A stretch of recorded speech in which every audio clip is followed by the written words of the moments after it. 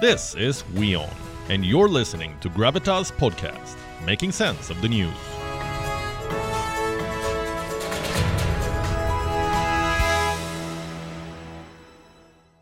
We begin the show tonight with some questions. Has the dictator who imposed the terrible hardships, the economic disarray of his zero-COVID policy, now caught in his own trap? Has Xi Jinping's zero-COVID policy exploded into smithereens? I ask these questions because this policy has left China staring at not one, not two, but three COVID tsunami waves in 3 months. And take a wild guess, who's saying this? Not the WHO, not the CDC, not foreign experts, but China's own top health official. The man on your screens, his name is Wu Zhenyu.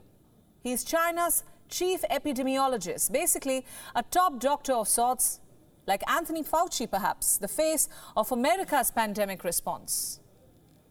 So Wu Zhenyu has issued a grim warning. Let me rephrase that.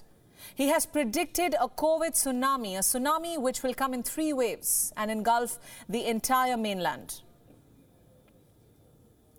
According to Zhenyu, the first wave is already here. It started in mid-December and will end around mid-Jan. Basically, the current spike in infections has been termed as the first wave.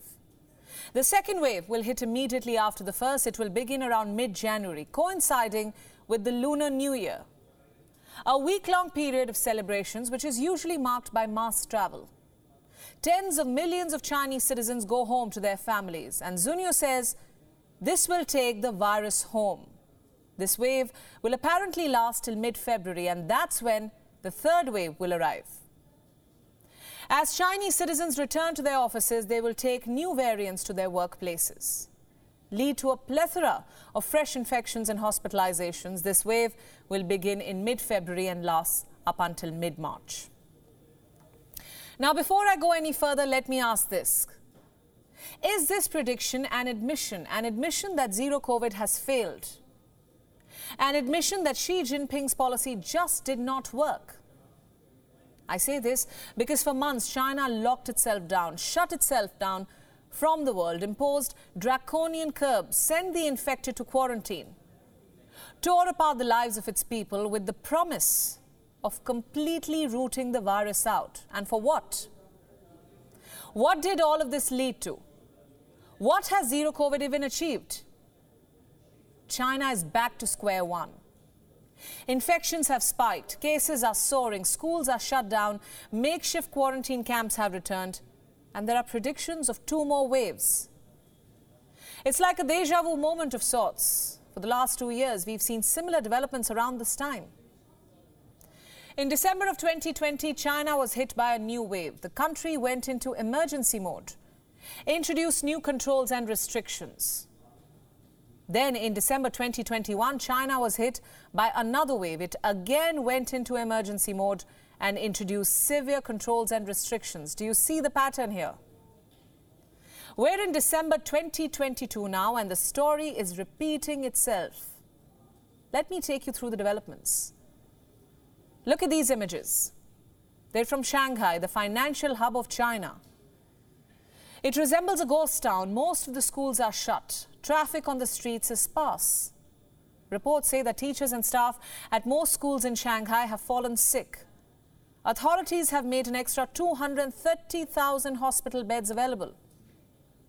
This decision means that most of the schools in Shanghai will be shut for in-person learning till January. Look at these images now. They're from Beijing, the country's capital. The city has set up makeshift fever clinics inside gyms. People are queuing outside tents, waiting to seek treatment. Reports say Beijing is in the grip of its worst COVID wave since 2020. And the wave has burdened funeral homes in the city. Visuals show hearses bearing the dead lined up at driveways outside crematoriums. So how many people have died? Well, that depends on whom you ask. Officially, Chinese authorities say that only 2 people have lost their lives. But the staff at one crematorium is telling reporters that they cremated the bodies of 30 COVID victims last week. What are the people saying? Well, fearing that the state will target them, the city's residents are not speaking up. We're not surprised. They're giving vague answers on the death toll, telling reporters that death is anyway inevitable. You must listen to these statements. They tell you the kind of pressure that Chinese citizens are currently under. Death can't be avoided. If you get it, you get it. After you're infected, it depends on the individual's health to decide if you're well or not. We try as far as possible to not spread it to the elderly and the children. That's all I can say. The reopening is unavoidable because the country has relaxed measures, and there is nothing to be afraid of. What about the death rate? Death when you're older and when the time comes, there's nothing you can do about it.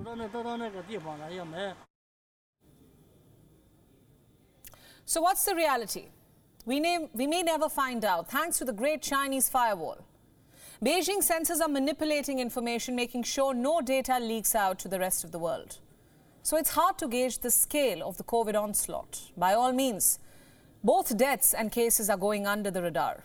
That said, what we can tell you for sure is that this COVID surge in China has instilled a sense of panic. These images tell you how. They're from Hong Kong. They were shot over the weekend. What you see are Hong Kong residents holding up on essentials and medicines. Yes, the COVID chaos has sparked a buying frenzy in Hong Kong, with people stocking up on flu medicine, painkillers and test kits. Some are sending these supplies to their relatives in the mainland. Others are storing it for themselves, fearing new restrictions. I have family members who are currently in the mainland, but I feel the medical regulations there are very strict, and first, they are unable to go out and purchase medicines. My grandfather is now living in a nursing home, and he isn't even allowed to leave or let anybody in. Every delivery package must be sanitized before being brought in. I heard that there's no cold or fever medicine available on the market now, so we thought that we should quickly buy some here in Hong Kong and quickly send them back to the mainland.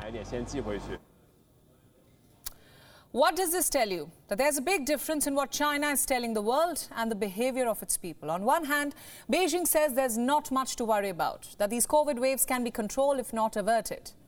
On the other hand, its people are stocking up on supplies, desperately hoarding them as precaution.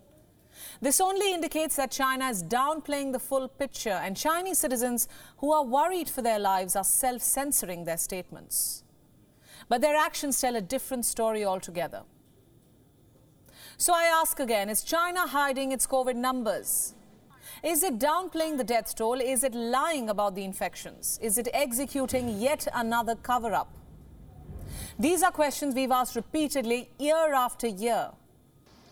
And yet we ask them again, hoping against hope that for once China would acknowledge its shortcomings and inform the world well in time about the scale of its suffering.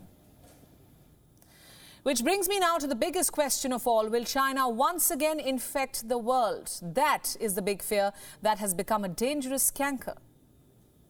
China must tell the truth so that we can all prepare in advance if the situation spills over. But as they say, hope is a fool's ally, especially when it comes to China.